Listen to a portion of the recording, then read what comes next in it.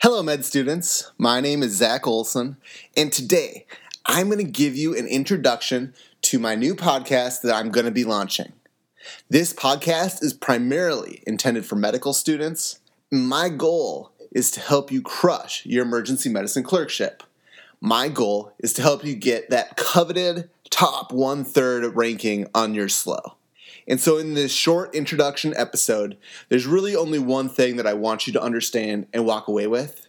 If you're going to do well on your emergency medicine clerkship, you need to know a basic approach to what I like to call the other stuff. Now let me kind of explain this. In my mind, there's two sort of chief complaints. And actually, if you go to the NBME website and you look up Emergency Medicine Advanced Clinical Subject Exam, and you look at the breakdown of the content of your shelf, there is what I like to call the core four. Neuro, cardiac, pulmonary, GI. Those are the core four systems, and chief complaints relating to that are the core four chief complaints. But then there's all of the other stuff. Everybody needs to know the core four to even pass the clerkship.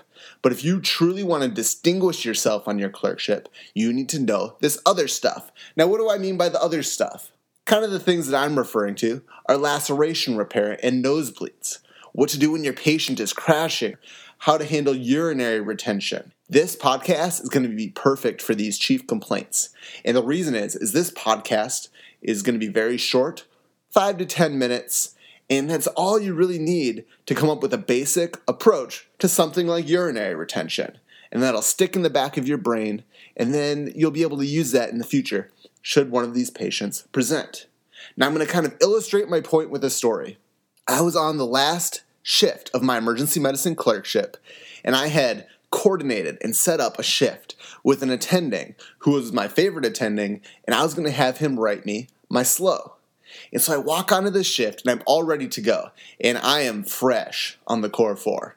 I know headaches and chest pain, abdominal pain, shortness of breath. I can handle this awesomely, at least as a medical student perspective. And the attending sees me, and he hands me a chart. He says, "Good to see you, Zach. Let's start this shift. Why don't you go and see this patient?" And so I walk into the room of this patient, and he has a diffuse nosebleed, and I panic. I don't know anything about nosebleeds. I'd never had a nosebleed patient before. I really didn't know a general approach. And so I take sort of this general history and physical exam. I kind of listen to his heart and his lungs, and I tell the patient, and I quote, "I need to go grab some equipment. I will be back to help you in just a second." And so I walk out of the room, and as soon as that door sort of clicks shut, I'm scrambling through pocketbooks and apps and everything I can find. I just need like the first 2 or 3 steps on how to treat a nosebleed. And before I get anywhere with this, my attending sees me from across the department, and he calls me over and he goes, "Hey, Zach, come to me now, and we're going to talk about this patient you just saw." And he's all excited, and I am dreading this. I walk so slowly, my head must have been hanging incredibly low. I must have just looked pitiful, and I walk the walk of shame across the department, and the attending says, "All right, Zach, tell me about your patient." I'm like, "Well, he has a nosebleed." And he goes, "Okay, well, what do you want to do about the nosebleed? What is your general approach?" And I go, "I think I'm going to start by applying some pressure." Yeah. Trying to buy some time for myself. He goes, okay. No, that's good. I like that. That's a good idea. What are you going to do next? And I just shake my head in shame and go, "I don't know. Honestly, I've never had a patient with a nosebleed before. I just don't know." And he goes, "That's okay. Let me teach you." And it was a shameful disgrace of myself and my medical student abilities, considering it was the last shift of my clerkship, and this is the man and the physician who's going to be writing me a SLO. With this podcast, if you listen to these, that will never happen to you. You will have a general approach to every chief complaint. You will have a general approach to the other stuff. Now let me fast forward now to this year. As a resident, I'm working again with one of my favorite attendings, and I pick up a chart, and sure enough, it's a nosebleed. But this time, I was prepared.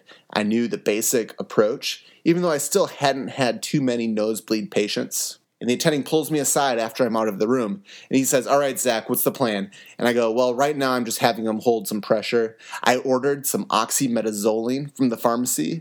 As soon as that comes down, if the bleeding hasn't stopped, I'm going to have him blow out all of his blood clot in his nose.